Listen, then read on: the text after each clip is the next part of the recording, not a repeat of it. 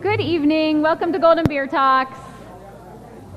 We have a little space up here. If someone is still needing to sit, there's a seat right here. If you have a meal and you would like to sit. Otherwise, we're going to get started. Welcome, 2019 Golden Beer Talks. Most awesome. Indeed. Thank you for coming. Thank you for opening your year with us. Also, thank you to our friends here at the Windy Saddle for hosting us and treating us so well and feeding us so well.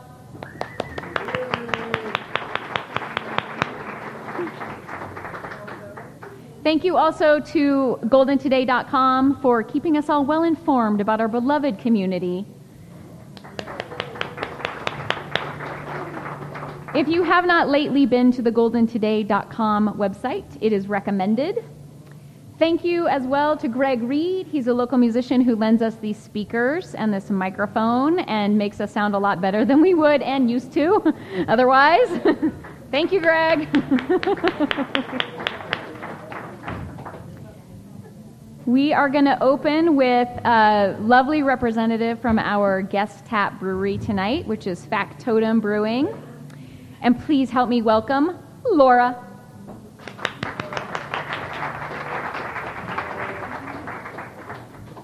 Can I take this off? Yeah. Okay. There we go.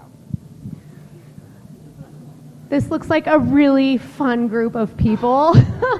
I've been here for an hour just observing, so I think I might be joining you guys sometime in the future because I'm also here to break all the stereotypes. So I'm drinking wine. I drink wine in the evenings. I drink a lot of beer during the day. I also own a brewery and I don't have a beard. So that's something that's very unique about me and my brother. My brother and I are the co-owners at Factotum Brew House. Thank you so much for having us. We're super psyched to come here and talk a little bit about what we do and our beers. So we are just shy of 4 years. Our 4-year anniversary is actually coming up. We're going to have a big party on February 16th. So if you are around, I'll let you know that the year we opened, we had sideways snow.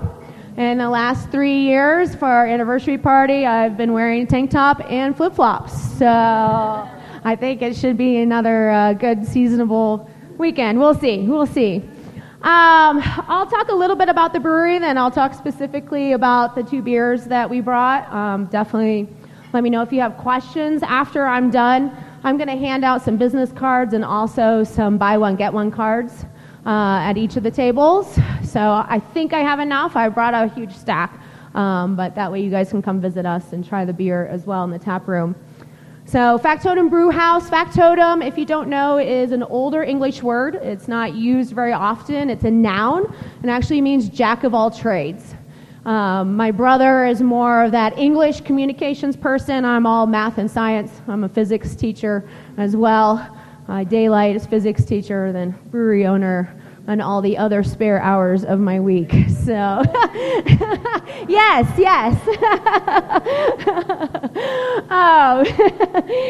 Our concept is a little bit different. Right now, we don't know of any other brewery that does exactly what we do, and not even entirely that close to what we do. Our concept is that we invite guest brewers to come in and guest brew with my brother, who's our head brewer. So we both have a strong background in education, so it's kind of like going to brewing school. Now, a lot of breweries have had guest brewers that might be, somewhat famous people. Maybe the mayor will come and guest brew a beer at your brewery or whatnot. Our guest brewers are anybody. So your niece, okay, your neighbor.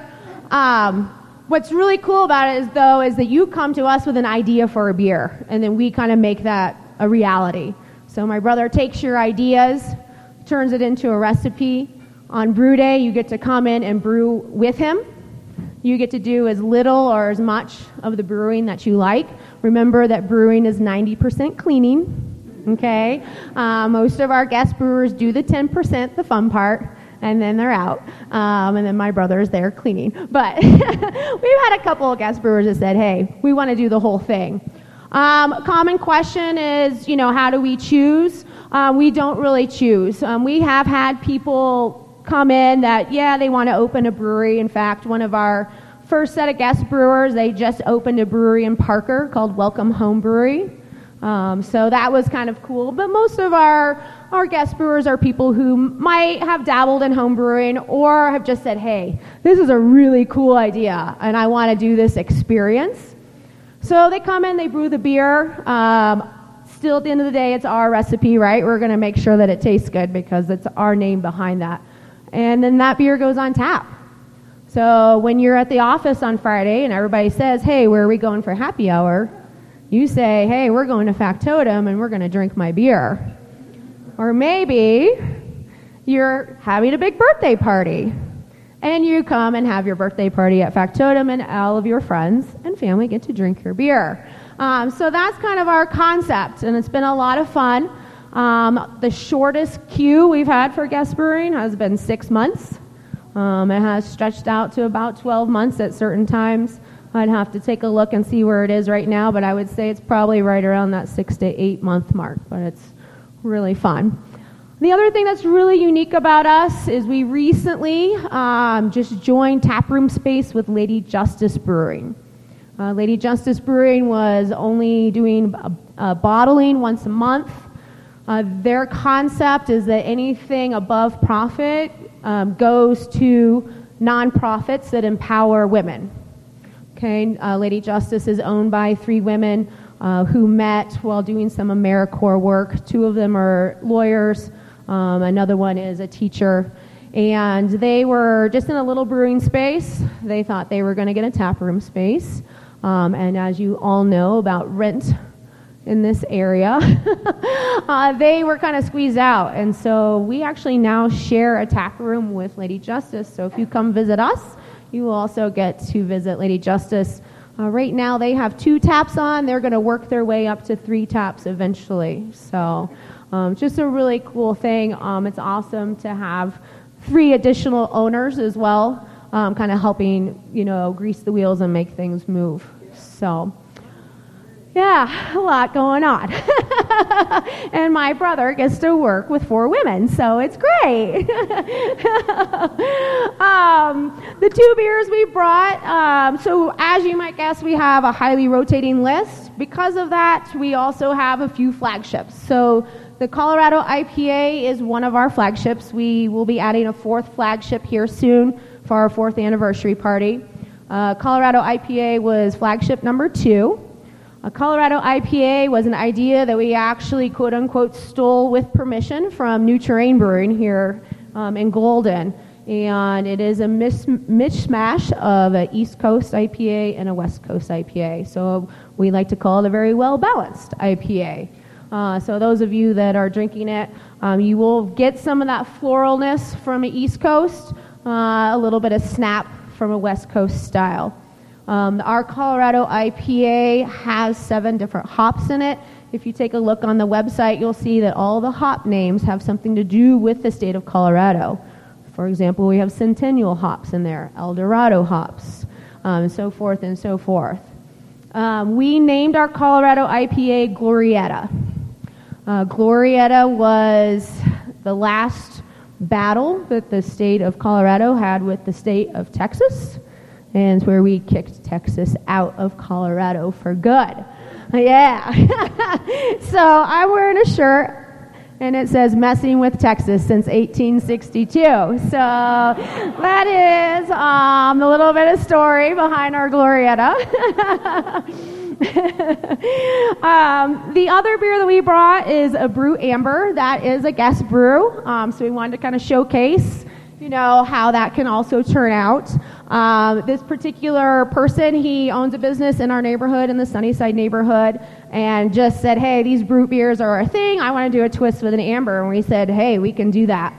Okay, so those of you that are drinking that, at the very end, you're going to get that real dry kind of taste in your mouth, just like a brut champagne. We did not use a champagne yeast in this, although that's commonly done for these beers, but we just had a yeast that was a fast-working yeast and kind of got rid of all of its sugar to give that real dry, kind of snappy taste at the end. Other than that, it's your kind of solid amber beer. So I think that's all I have for you, unless there are any quick questions or... Where are we located? Good question. The very general answer is kind of where I-25 and I-70 crisscross. More specific, we are in the Sunnyside neighborhood, which is just north of the Lower Highlands neighborhood at 38th and La Pan. The other landmark that a lot of people know is we are literally across the street from Chubby's Burritos, which has been around probably longer than I've been alive. So... Anything else? All right. Yeah.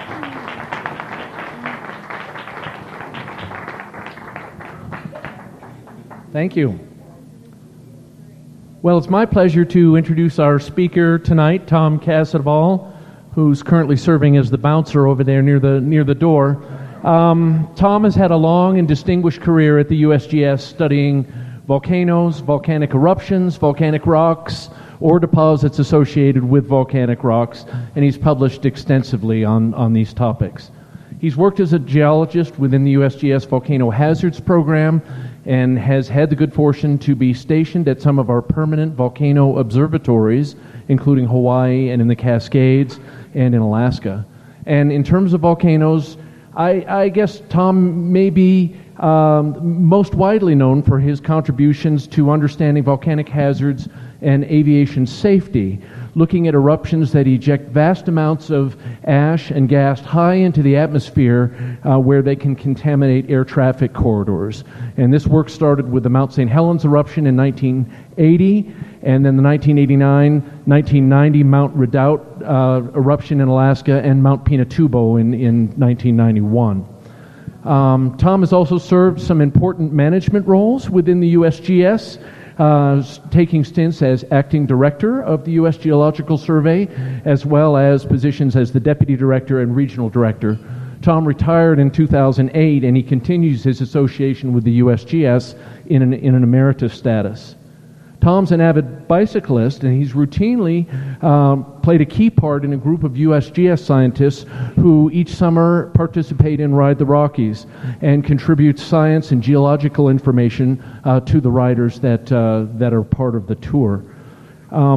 Tonight, Tom is going to talk to us about his current passion and interest, which is geoheritage, which I might define as areas that have geologic features with significant scientific, educational, cultural, or aesthetic value. And let me give you a quick example of what that sort of means. You're aware that we protect our nation's scenic wonders, Rocky Mountain National Park, Black Canyon of the Gunnison, and so forth. And we also protect important cultural and historical sites. Think of Chaco Canyon or Mesa Verde or Independence Hall. But imagine sort of a mixture of those two. Think of a region where the geologic features are of such importance that they influence and are intimately tied to the human activities and human culture that grows up in that region. That's an example, and not that's just a part of what geoheritage is, but it's this mixture of the geologic setting and the human history. Well, Tom is currently the lead of the U.S. Geoheritage and Geoparks Advisory Group, which is under the auspices of the United States National Academy of Sciences. And Tom's focus is on geologic heritage with emphasis on protected volcanic landscapes. And he'll give us some of that tonight. So here's Tom.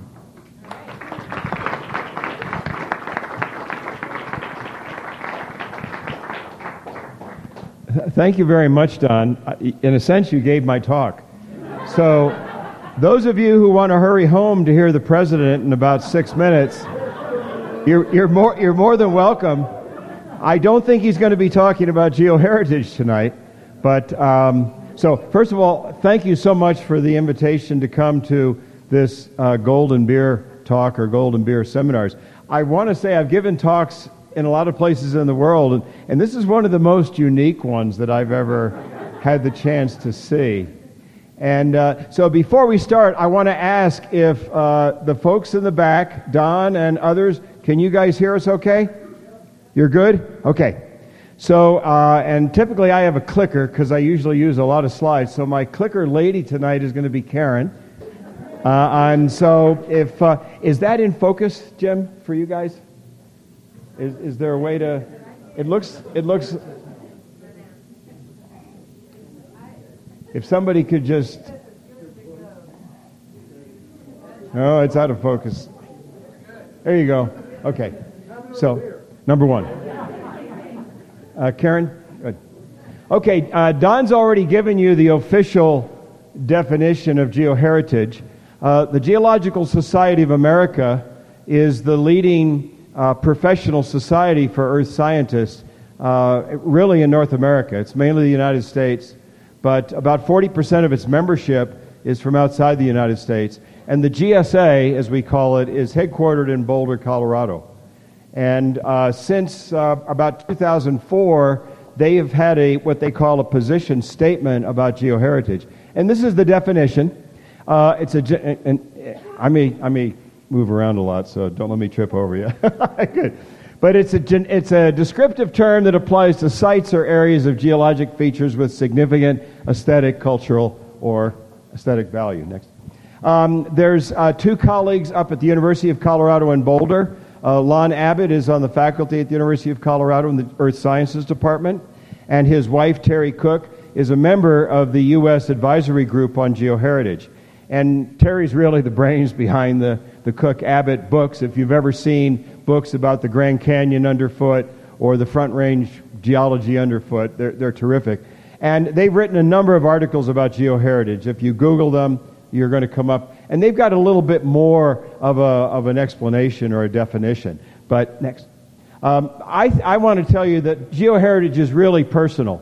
And those of you in the audience tonight, how many of you are earth scientists or geologists by training? So it looks like it's a distinct minority. I would say it's about 11.7% of you are earth scientists. But for every one of you, if you're a resident of the state of Colorado, geology is intrinsic to everything we think, do, see, and celebrate here in the state. And that's the theme of my talk tonight, that really geoheritage is personal.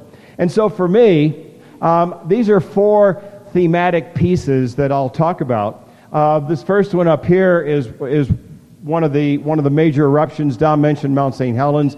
I was really fortunate in 1980 as a young earth scientist with USGS to be able to work at the eruption of Mount St. Helens beginning in March of 1980. We're coming up on the 39th anniversary of the eruption. And those of you living in Denver who woke up on the morning of May 19th and went out in 1980 and saw the dust layer on the windscreen in your car, that was ashfall from Mount St. Helens. So even here in Colorado, we're touched by modern volcanic activity. This material up here, for a number of years I worked in southwest Colorado as a production geologist at the Sunnyside Mine out of Silverton, Colorado. And one of the key, it's a gold mine, gold, silver, lead, zinc, copper.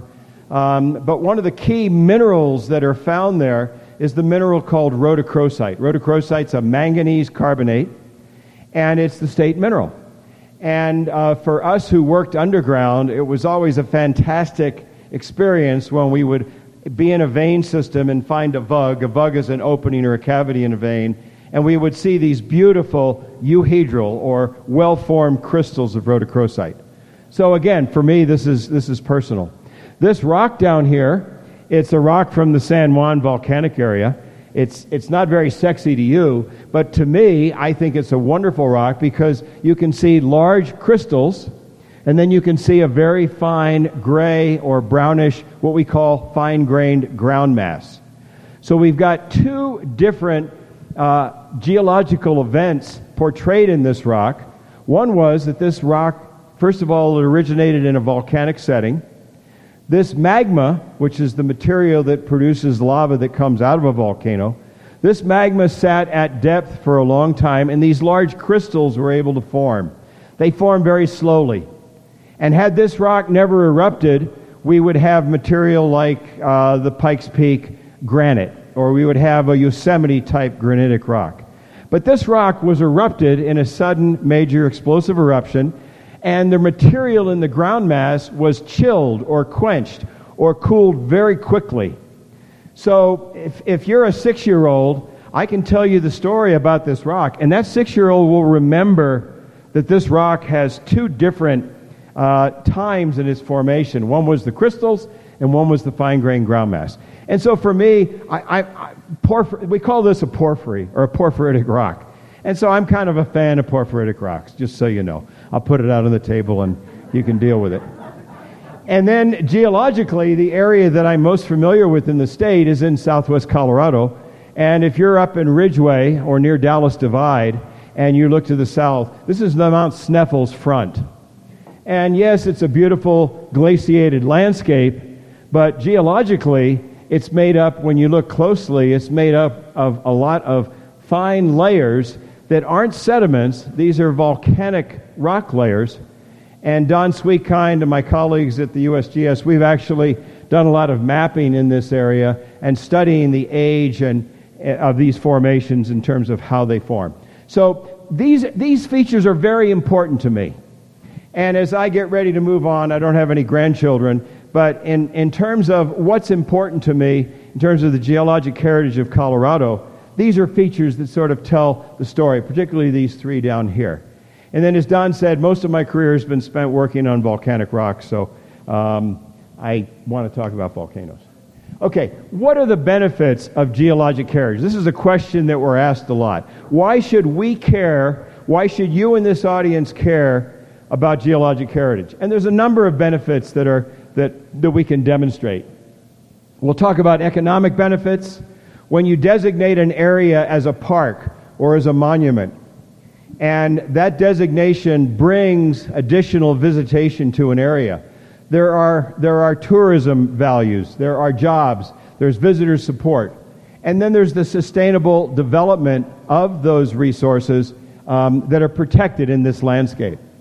A second point is it improves your science literacy. If you get nothing out of the talk tonight, you will learn about why Golden is such a cool place, what its location is in terms of a protected landscape, the Lariat Loop, and what other designations or what other identifiers scientists here in the Denver Basin are thinking about when they talk about the area, this Front Range area where we are.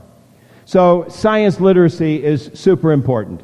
At a time when the Denver Post can put on page 2 that there's going to be a meeting of the Flat Earth Society, that to me, that's a real travesty. To think that the people of the state of Colorado aren't sufficiently intelligent to understand, you know what, folks, there is no such thing as a flat earth.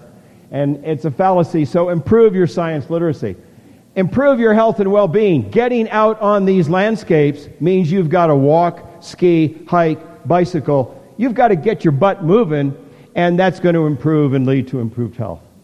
And enhancement of earth science concepts and ideas. This is my piece on the flat earth. Now, this gentleman is no longer the Secretary of the Interior, but each year the Department of the Interior has to prepare a report for Congress that demonstrates what are the value of having a national park system. And in this particular case, this was 2 years ago now, just after Secretary Zinke came aboard, but $35 billion added to the U.S. economy in 2016 because of visitation to parks and monuments in the National Park Service system. The flip side of that is that we have 3,600 counties here in the United States. 3,600 counties. Jefferson County, where we live and where we are right now, is one of them. Approximately 80% of the counties in the United States are below the poverty line. This is a silent crisis. It's very Castillo County. Go down to Baca. Many of the three counties in the state of Colorado, the average living wage is below the poverty level. And so the National Association of Counties, called NACO put out a report on poverty in rural. Well, rural counties happen to be places where in the past we've had mineral extraction, we've had mining, we've had logging, we've had intensive ranch.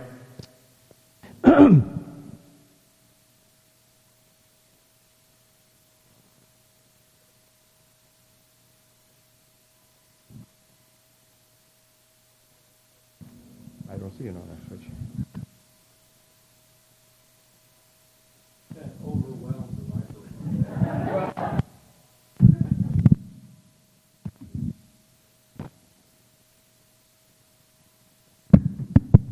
Okay, great. Oh, 1, 2, 3. I'll try this. So keep in mind as you drive around the spectacular scenery of the western slope, or the plains and the eastern slope, or the western United States, or the eastern United States, that a lot of those rural counties that the interstate highway systems go through, those counties are in economic crisis. They've got spectacular scenery. They've had in the past resource communities, and these are really the focus of the geoheritage efforts that we're trying to develop here in the United States. Next, please. Last year there was a front page article in the Denver Post, this concept of mining for tourists. Many of you know where Idaho Springs is. You know where the Argo Tunnel is. It's an old gold mine up in Idaho Springs. And this is the owners of the Argo Tunnel. They're tumbling to the idea that, look, geologic heritage is a valuable resource that we can use today to bring tourist visitation to Idaho Springs and also educate the people that have that experience. Next, please. The health and improved health and well-being. This is at Bandelier National Monument in northern New Mexico. And I'll tell you the story of this picture. I was walking through Bandelier about 3 years ago, and I just wanted to capture the joy that these 3 young kids were having as I kind of followed them, and their parents were with me, or behind me actually, and I saw them scramble up here.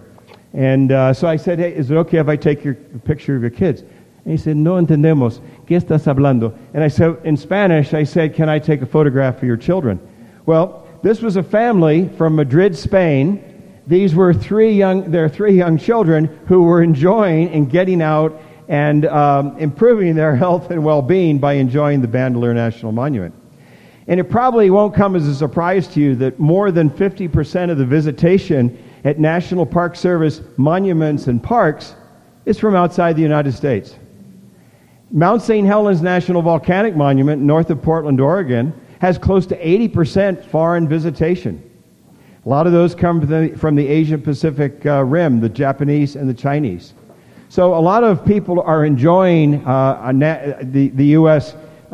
Geologic heritage. In many cases, it's simply not us.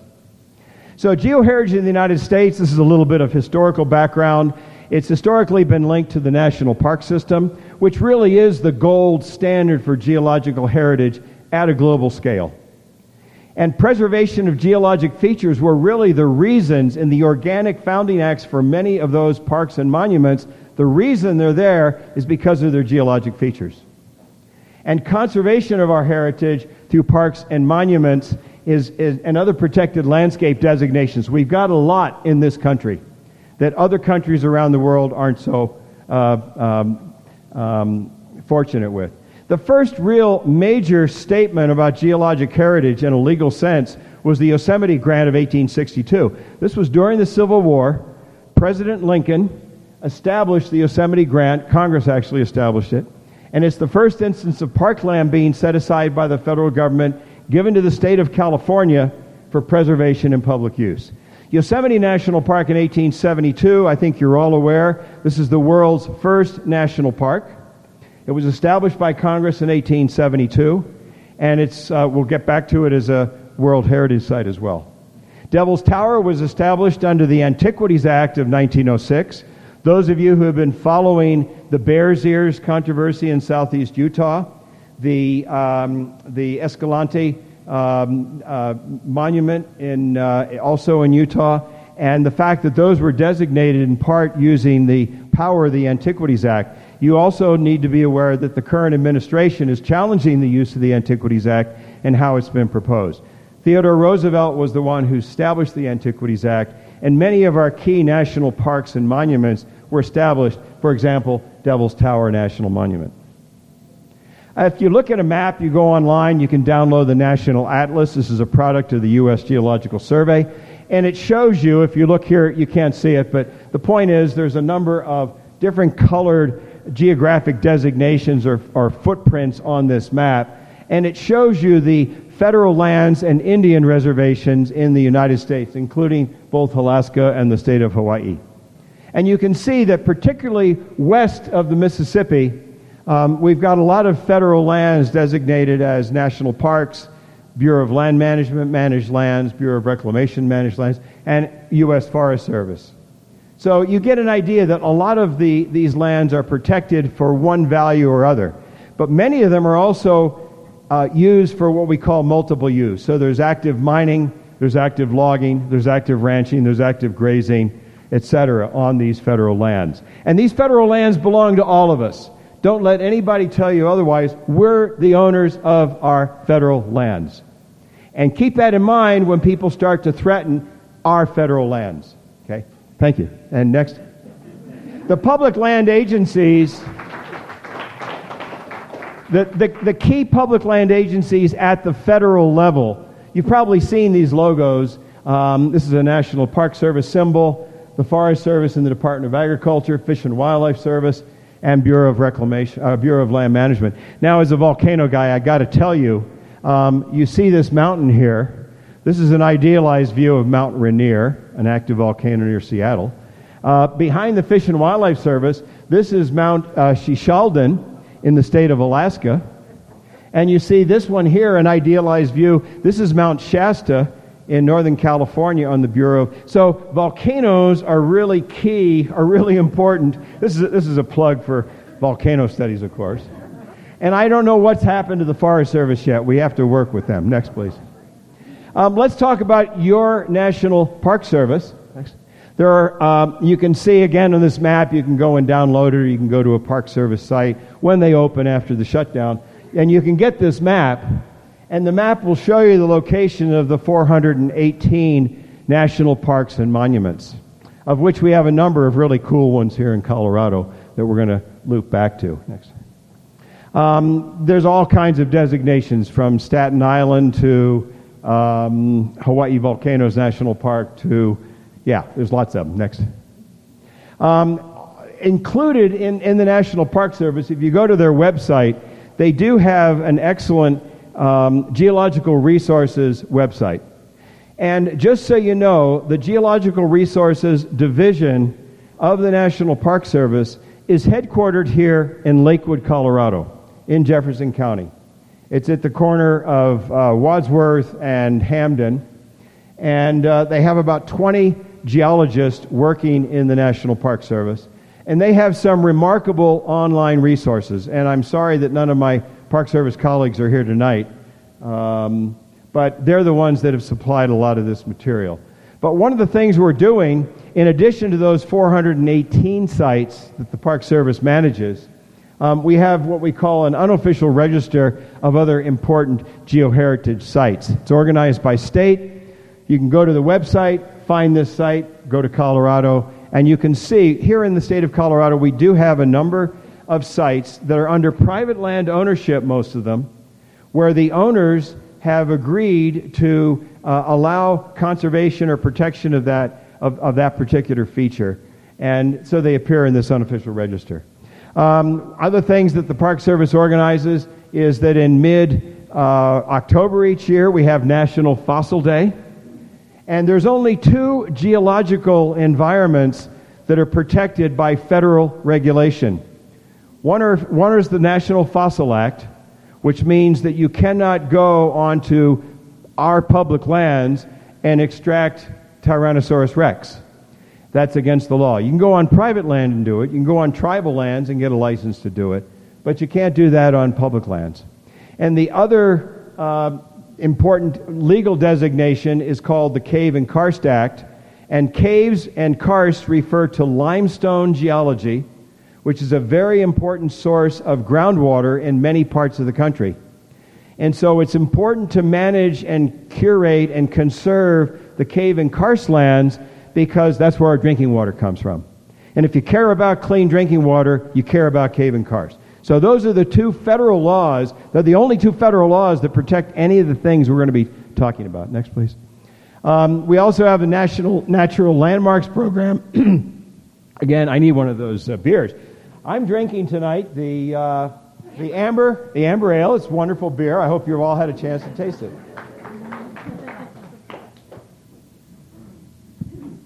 So this is another program where willing landowners can participate and have the earth science or the geology resource on their properties noted, maintained, and advice on curation. Next, please.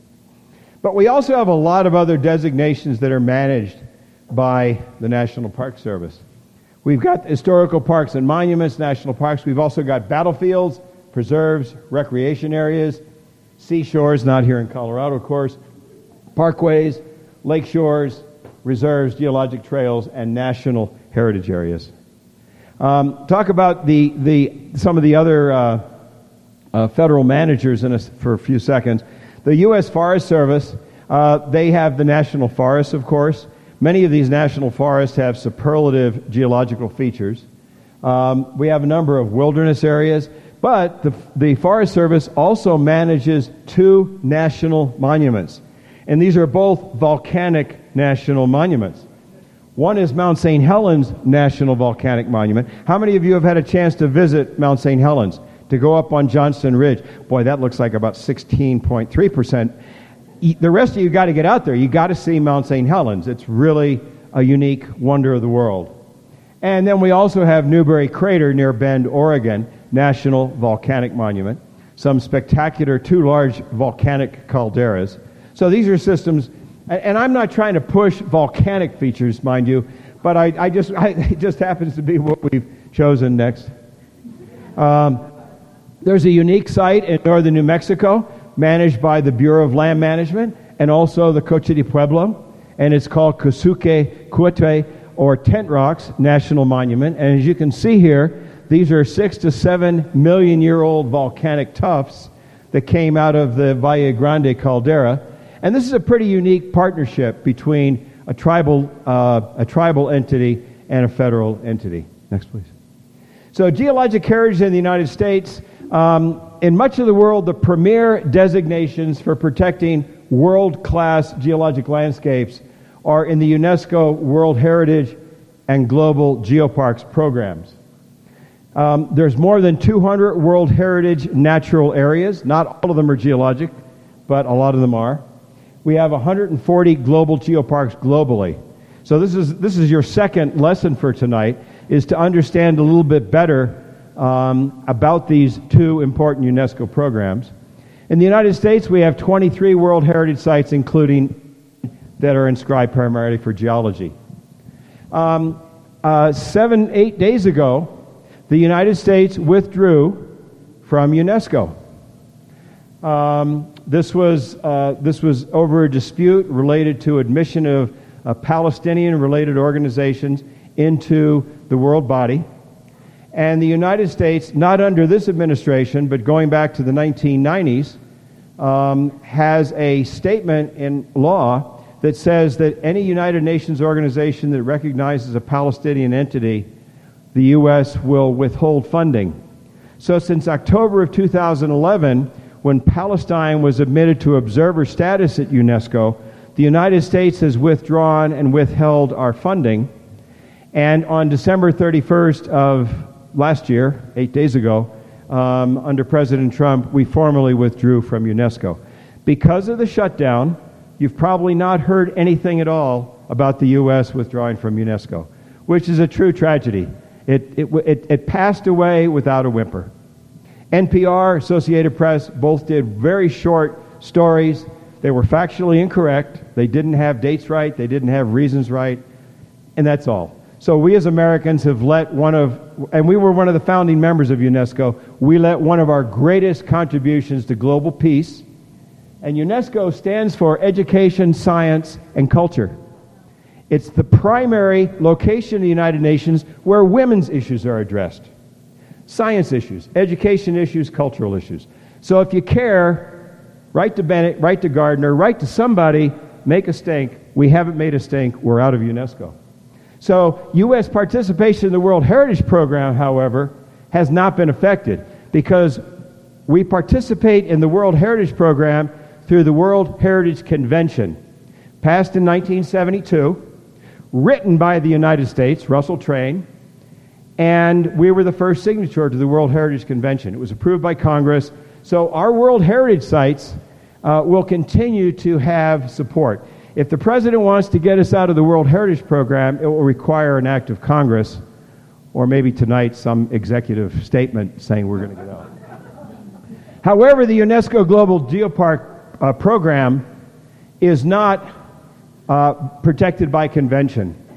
And because we have now withdrawn from UNESCO, U.S. communities, those 80% of the 3,600 counties around the United States no longer have access to the UNESCO Global Geopark program. Next, please. So we do have a number of World Heritage sites in the States to be, and I'm sorry for sounding a little bit political, but this looks like a pretty important audience. And since only 11% of you are Earth scientists and the rest of you are other things, we can discuss this. So here in the United States, the first one I put up, this is very typical. If you go to a World Heritage site anywhere in the world, you'll see this plaque. This is the designating plaque for the World Heritage Committee from UNESCO, identifying, in this case, Hawaii Volcanoes National Park as a World Heritage Site. Other examples, Great Smoky Mountain National Park. This is one of our most visited parks. We have about 16 million visitors who go here each year. It's close to the eastern seaboard, to the nation's capital. It's still open because the Skyline Parkway goes through here, and people have to drive on a federal highway. Next, Carlsbad Caverns in New Mexico. Next, Grand Canyon National Park, one of the crown jewels. And what you're seeing here is these aren't just crown jewels for the United States, but crown jewels for humanity. And that's why they're the best of the best. That's why they're called World Heritage. Next. This is the Kulani Wrangell St. Elias Glacier. It happens to also be a great volcanic feature. Most people, when they go there, they look at the spectacular glaciers and they're not aware of those two historically active volcanoes. Next. Mesa Verde National Park. This is a winterscape. Mesa Verde is not listed as a natural site. It's not there for the geology. It's there for what we call cultural values. And it's, again, a spectacular site. For Colorado, it's our only World Heritage Site. We need to cherish it. It happens to be closed right now. It was on the website this afternoon. They had been able to drive in, but it's closed right now due to the shutdown. Next, please. So, to address some of these issues, in the rest of the world, many countries around the world, particularly in Europe, particularly in Asia, have pursued the concept of geologic heritage because they don't have the National Park Service system like we have in the United States.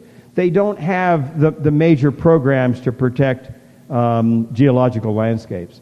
So they have tracked very closely to the UNESCO Global Geopark program, and they've established commissions or advisory groups or forums on geoheritage and geoparks.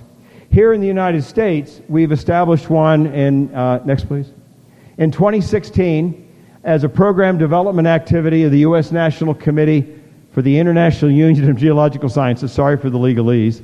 But this is nested. The way international science is organized, we have these major science unions that try to coordinate and communicate amongst science organizations in different countries. So there is a major science union for the earth sciences called the IUGS. Here in the United States, every country has a national committee that belongs to IUGS, and ours here in the United States is operating under the umbrella of the National Academy of Sciences. So in February of 2016, we established the U.S. Advisory Group on Geoheritage and Geoparks. Next, please. We have a website. Everybody's got a website, but you can go to this if you want to learn more. I happen to be the chair right now of the U.S. Advisory Group on Geoheritage and Geoparks, and that's why I'm doing a lot of these kinds of presentations. Next, please. The goals of the advisory group are to work with states and interested communities to promote and develop geoheritage projects. and communicate and educate American communities about the Global Geopark program. Well, you know the story there. For the time being, we're no longer eligible for a UNESCO Global Geopark designation, but that doesn't mean we couldn't have a national Global Geopark program if the communities were interested and willing.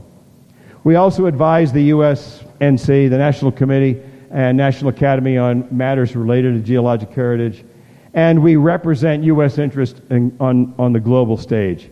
And as Don said, I retired in 2008, but I do a lot of traveling, and a lot of my traveling is to meetings where we talk about global geoheritage and what role the U.S. may or may not have. In 10 days, I'm going down to Mexico. The Mexicans, as you'll see, are very active in the global geoheritage environment, as are the Canadian colleagues. But Mexico is one of my favorite places in the world. I dislike intensely the kind of rhetoric that we're hearing now about our Mexican neighbors. So we're going down there, and the idea is to build a North American network involving Canada, United States, and Mexico, focused on geoheritage interests. What is a global geopark? It's pretty simple. It's a single unified geographic area with landscapes of international geologic significance that are managed with the idea of protecting, educating, research in those environments, and also use of the resource in a sustainable way. This is a map showing the distribution. You can see in the Western Pacific, Japan, China have one major cluster, and then in Europe is the second major cluster. There are about 140 UNESCO global geoparks in the world. You see here in South America we've got 2. Mexico, the 2 were just designated in 2018, and we now have 3 up in Canada. And of course, the United States, we have none. Next. But we do have communities here in the United States that are very interested in this concept. 4 here, 2 are in Colorado. The Gold Belt Scenic Byway is the first one to step forward. This is linked around the Florissant National Fossil Beds, but also geologic features at Florence. For example, many people aren't aware that the first producing oil well west of the Mississippi was in Florence, Colorado. And those oil wells in that oil field are still producing today. A second area is the Denver Basin, and we're sitting right in the midst of the Denver Basin. We'll talk a bit about it. The Keweenaw Peninsula and the Upper Peninsula of Michigan. It's got 2 National Park Service anchor sites. And then the Appalachian Geopark in West Virginia. We've had very strong interest in West Virginia, despite that this is country of the political persuasion that you wouldn't have thought would have been interested in this kind of development. But next, please. So this is a book on the Gold Belt Scenic Byway. You can go online. You can download this book. It's a great book to take along if you're going to drive down Cripple Creek to go to the casinos or something. Take this book along and take a look at the geology. Next. The Denver Basin. This is a map showing the Front Range. We're sitting right here in Golden right now, near Table Mountain. The Denver Basin is a collection of geological sites that really have a great geological storyline for those of us who live in this part of the Denver Front Range. And of course, this is the major geologic break in the continent of North America. To the east of us, we have the Great Plains all the way to the Atlantic Ocean. To the west of us, we go all the way to the Pacific Ocean. And the major geologic break in the continent is right here at the Rocky Mountain front. And we're literally tens of meters from the faults that define that break. Next. The Keweenaw Peninsula in Michigan. It's former copper country. It includes 2 National Park Service anchor sites. A lot of interest up there because of the mining heritage. Those mines are closed now. Economically, a very poor area economically. Next, please. The Appalachian Geopark project focuses around 3 counties in southern Appalachia or southern West Virginia. These are primarily coal mining country, and these coal mines are, of course, no longer active. And the folks in those communities are wondering, what can we do, highlighting the geologic heritage of this coal mining area to develop this Appalachian Geopark project. New River Gorge is one of the major scenic features. It's a Park Service feature. So there are other alternate designations which highlight geologic heritage. The National Heritage Areas and Scenic Byways. Next, please. Natural heritage areas are places where natural, cultural, and historic resources combine to basically tell an important story. And a lot of times those features are linked to the geology. And these are grassroots, community-driven activities. This is not a congressman, or this is not the federal government or the state government coming in and telling the communities, you've got to develop an NHA. But the federal government has grants available. They have opportunities available to do this. Next, please. There are 49 NHAs around the country right now. There's 3 here in Colorado. Next, please. There's the South Park National Heritage Area. For those of you who like driving down 285 to get to the most beautiful part of the state of Colorado in the San Juans, you go right through South Park. And just as you're approaching Fairplay, there's some big new signage there advertising the South Park National Heritage Area. Those of you who go up north of Fort Collins and go over Cameron Pass on Highway 14, that's the Cache-Laputa River National Heritage Area.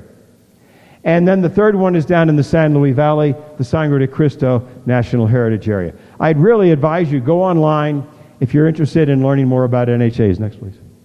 Scenic byways are simply routes that connect the traveler to unique natural, scenic, historical, recreation, and other types of heritage, and who try to give that area an identity. Next, please. In the United States, we've got about 70 scenic byways. These are ones you can see here in Colorado. We've got about 11 or 12 right now. Next, please.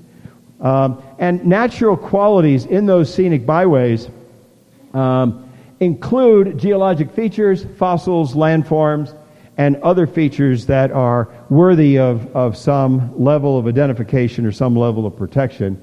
And these are features that have minimal disturbance. Next, please. Right out here, in fact, right going down Main Street here, we're sitting on the Lariat Loop. Lariat Loop is one of the national scenic byways that are here in the state of Colorado. Excuse me. Those of you who ride your bike up the 40 frontage road, Lookout Mountain, you'll see these Lariat Loop signs. They're quite lovely. And here is the Lariat Loop. The idea here is that through a set of signs, they tie together the sort of the cultural, natural features of this area to give this Lariat Loop scenic byway an identity. And perhaps the best set of signs, if you go to the I-70 Morrison exit, go to the Woolly Mammoth parking lot right across from the gas station, there's a wonderful set of displays there explaining the Lariat Loop and what it's all about. Next, please. So going back to geological heritage is personal, this is the sort of the end of the talk, and this is where I'm going to get more personal with you about my interest here in Colorado and things that I think are really important and worth preserving. Next, please. First of all, I really like volcanic rocks, if you've heard that before. This is a map of the state of Colorado, and every place shown here in red, these are rocks, volcanic rocks, that are younger than 65 million years. Okay? So they're very young volcanic rocks. The youngest volcano in Colorado is where? Dotsero. Gentlemen, he gets a free glass of water, I guess. I think they closed the bar. But Dotsero, about 4,000 years old. Dotsero is right on I-70. All of us who go back and forth to Grand Junction or to the head of Glenwood Canyon, if you look off to the right, look to the north side of the highway as you're going west, you'll see the small volcano there. It's in a small quarry. And a lot of the dimension stone or ornamental stone that we get here in the Front Range, the cinders and stuff, come from the Dotsero little volcanic area there. And Dotsero is going to be located somewhere right about there. Okay. But this feature here, this big footprint, is what we call the San Juan Volcanic Field. And as Don said at the start, this is where I've done a lot of my geology, right here in the Silverton area, the Silverton-Urey-Telluride area. It's called the San Juan Triangle. It's one of the wealthiest areas of the state in terms of mineral production. Gold, silver, lead, zinc, copper. Today, there's really no significant active mining going on in the San Juans. There's a couple hobby mines or boutique mines, not to be detrimental about it, but it's very difficult in this day in the state of Colorado now to open up a metal mine. The environmental laws and the requirements are pretty strict. Next, please. But the San Juan volcanic field, I'm sure a number of you have been there, and those of you who haven't been there should go tomorrow. But it's one of the largest volcanic fields in North America. It's been extremely well studied by scientists from the state, from universities, and from the U.S. Geological Survey, including Don Sweetkind and other of our colleagues. But these are some of the panoramas. This is from Conejos Peak. Conejos Peak is the tallest peak in the eastern San Juans. It's also a really interesting area because it's the last remaining, we think, habitat for the grizzly bear in the state of Colorado. And it's pretty controversial. They think in 1972 they saw a grizzly here. There's been a number of projects. There's several books that you can read about grizzlies. But this is the grizzly bear habitat. Next, please. One of the main features in the San Juans is that it's a site of very large volcanic craters. And large volcanic craters we call calderas. And the largest caldera that we know about on the face of the earth, at least for the last 65 million years, is called the La Garita caldera. And it's smack in the middle of the San Juans. Here's the town site of Creed. And if you go over here, you've got the town site of South Fork. If you go over here, over Slumgullion Pass, you get to Lake City. Silverton and Ouray are over on this side. But this is a remarkably large and important geologic structure because the largest volcanic unit with a volume of more than 5,000 cubic kilometers was produced from eruptions of the La Garita caldera. And those of us who worry about large volcanic eruptions, this has what we call a volcano explosivity index, a VEI. It's the only one getting up to the 9 range. This would be like having an earthquake of a Richter magnitude 9. They're extremely rare. We had 3 in the 20th century. We've had 1 so far in the 21st century. So this is a big deal. Next, please. And if you want to hike around there, there's a beautiful pass. This is a part of the state. You know, we have a lot of visitors coming to the state of Colorado now, but for some reason it seems to me they all tend to stay in the same few areas. And if you want to go and really experience wilderness in the state of Colorado and be out there completely by yourself, go to the San Juan Mountains, or don't go, as the case may be. But this is the view from Half Moon Pass. Half Moon Pass associates Creed going over basically to Grand Junction or up to Monarch Pass. And you're looking right into the La Garita caldera. This is La Garita Peak, a 14er. Next, please. And one of the amazing things about this particular eruption is that as you leave South Fork going up to Wolf Creek Pass ski area, you go by a beautiful suite of rocks here and a suite of rocks here, and all of us can see, looking at this photograph, that there's something that geologists call the contact. This is the place where 2 different geological units meet. And this contact's particularly cool because it's the base of the largest volcanic eruption that we know about on Earth. Right here in our own backyard, right here in Colorado. And this is my colleague Rick Trujillo. We were skiing one day and we drove back up from Wolf Creek Pass and we saw this and I said, Rick, I mean, we knew the contact was there, but it's a lot of times the sun doesn't shine on this particular contact. So anyway, you've seen it. Next time you go to South Fork, it's about 3 miles out of South Fork as you're walking, hiking, riding your bike, or driving. Stop and take a look at it. It's pretty cool. Next, please. And then the final, sort of the piece de resistance, and this gets back to geoheritage in the state of Colorado. In 1905, for some reason, the U.S. Forest Service recognized the aesthetic value of a small postage stamp area just east of Creed, Colorado. And it must have been on the Wheeler Ranch because they identified this and they called it the Wheeler Volcanic Monument. This is 1905. Okay? And it's a bit hard to get to. It's these are rocks from the La Garita caldera, or very close by to the La Garita caldera. And it's a spectacular scenic area. It's 14 miles in by a jeep track, a pretty rough road. And then you can drive literally to the edge of the San Juan wilderness area, and then you can walk in a couple miles, and you're right there in the Wheeler Volcanic Monument.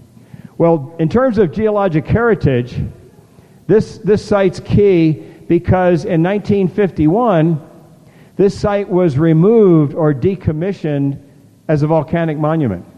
And going back, and I've tried to research this in the forest. It was a Forest Service managed site, and it's not clear why they withdrew this from protection as the Wheeler Volcanic Monument. But in terms of protected volcanic landscapes here in the United States, this is a pretty key one. And those of you who are interested in visiting it, I would highly urge you to do it. It's quite spectacular. You can literally camp anywhere you want in here because it's in a wilderness area. But for me, these are the things that are important about the geologic heritage or the geology here in Colorado that, to me, sort of beg for or require some level of attention or conservation or protection. I'm not sure what your political persuasions are. I think you know what mine are. And I think it is valuable for us. These are our public lands. These are things that we all will be able to pass down to our children and grandchildren, and that we're being asked to kind of look after these on behalf of the global patrimony or the world heritage, if you will. Next, please. So going back one final slide to Silverton, again, geoheritage. This is the Old 100 Gold Mine Tour. If you ever go to Silverton and take your kids or grandkids, I can tell you kids really love this tour. Even adults and geologists love this tour. It's only about $10 but to get in. But the Old 100 was one of the most famous mines, gold, silver, lead, zinc, copper mine in the Silverton area. And it closed in the late 1960s.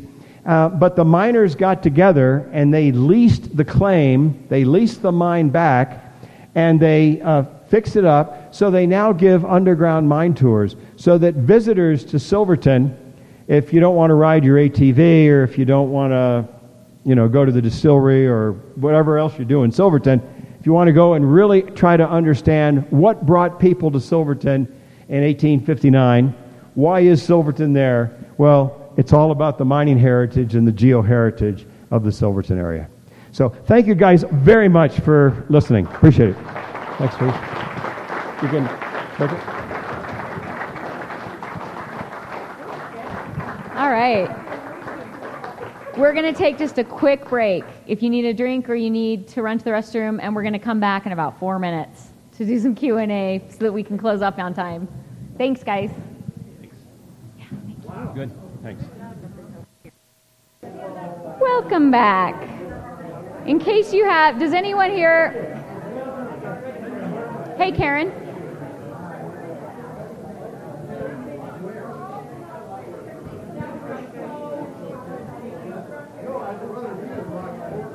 Will you just take that fork and tap that glass? Thank you, Don.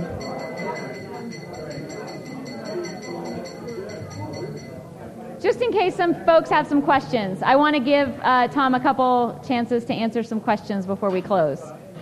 So if you do have a question, please raise your hand. And if you don't mind, Tom, repeating the question. Sure, absolutely. Thanks. Yep. Question.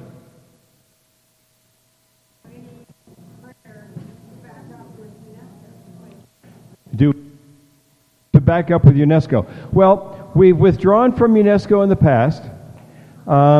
Back in '82, President Reagan took us out of UNESCO. In 2003, President Bush put us back in UNESCO. So my guess is that in the future, we will get back in. Will it be another 20-year hiatus? I don't know. Yes?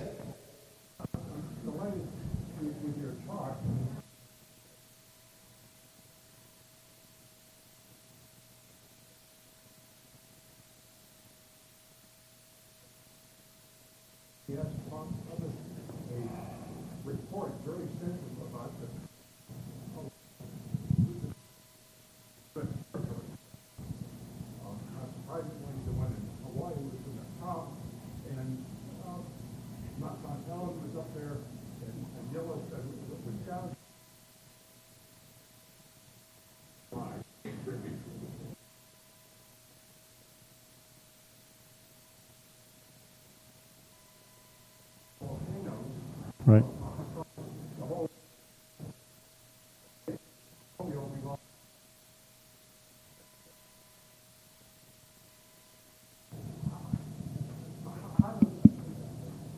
Right. Okay. Let me take it. The question had to do with, from a global perspective, what's the global volcanic threat? You pointed out the United States recently, the USGS recently published a report. It was called the NVEWS report, NVEWS, it's an acronym, and it's the National Volcanic Early Warning System recommendations. And in order to recommend where to put monitoring, we had to evaluate the activity at all 169 historically active U.S. volcanoes. And out of that, we've got an A list, a B list, a C list, etc. And on that A list, you're right that Mount St. Helens, Mount Rainier, Hawaii volcanoes, these are some of the volcanoes in the A list. And so every year from Congress, the USGS gets about $24 million that we invest in monitoring volcanoes in the United States. So that's the 169 in the United States, okay? Let's take a global perspective. We have about 550 historically active volcanoes around the world. Most of these volcanoes are around the Circum-Pacific Ring of Fire. They start in southern Chile, they go up through Central America, they go up through the United States, Alaska, over into Kamchatka, eastern Russia, down to Japan, over into Korean Peninsula, down to the Philippines, down to Indonesia, and then down to New Zealand. And that's the bulk of the remaining bad actor volcanoes, or really dangerous volcanoes. And in those, the International Association of Volcanology, the IAVSE, this is sort of the trade union. If you're a volcano scientist, you belong to these associations, and ours is called IAVSE, International Association of Volcanology. And so IAVSE has also ranked volcanoes at a global scale. And geologically, the country with the most volcanoes is Indonesia. And the incident you're talking about was at Christmas Eve, small eruption of Krakatoa, which is a small volcano between Sumatra and West Java in the Sunda Strait there, had a small eruption, but there was also a landslide. And that landslide came down and caused a small tidal wave, which went up onto the shores of West Java. And certainly we don't think of tsunamis as typically being a volcanic hazard per se, but there was a small eruption and there was a failure of the slope, like the failure of the slope at Mount St. Helens in 1980. So if you look around the world, we've got, I'll try to remember the top 10 from off the top of my head. In New Zealand, it's Ruapehu Tongariro. In the Philippines, it's Mayon volcano near Legazpi City. In Indonesia, there's several. There's Krakatoa. There's Agung on the island of Bali, which has been active now for quite a while in eastern Bali. There's Rinjani volcano on the island of Lombok. Going up into Japan, you've got 2 or 3 volcanoes, Usu, Aso, Sakurajima. You've got some volcanoes up in the Kurils and up into Kamchatka. And so we do have a sense of where the bad actors, where the bad volcanoes are in the world. The interesting thing is, of those 550 historically active volcanoes, only 1/3 of them are under any kind of continuous monitoring or surveillance, including some here in the United States that are not monitored. For example, outside of Seattle is a beautiful volcano called Glacier Peak. Glacier Peak sits in a wilderness area. And because it's a wilderness area, even the U.S. Geological Survey is prohibited from putting mechanical monitoring devices into the wilderness area. So that's an example of a problem that we have to deal with in the United States. But 550 historically active volcanoes, 1/3 of them are monitored going around the world. And Earth scientists, volcanologists still have a lot of work to do. Yeah. Please. Statistically, what are the chances that volcanoes in the next, say, 20 or 30 years could slow down global warming? Statistically, what are the chances in the next 20 to 30 years that volcanoes could slow down global warming. In the 20th century, we had three really big eruptions.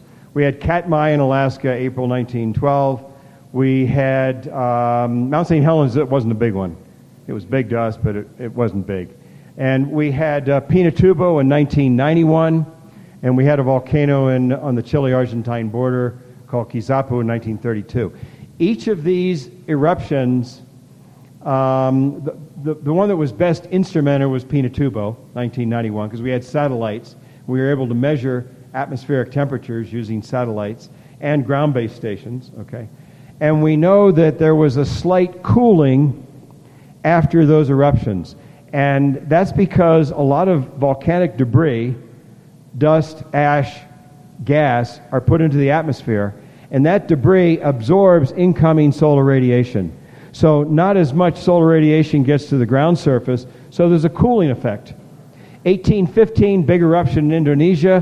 1816 in Europe was called the year without a summer. And because they had massive crop failures, massive famine in Western Europe because of that.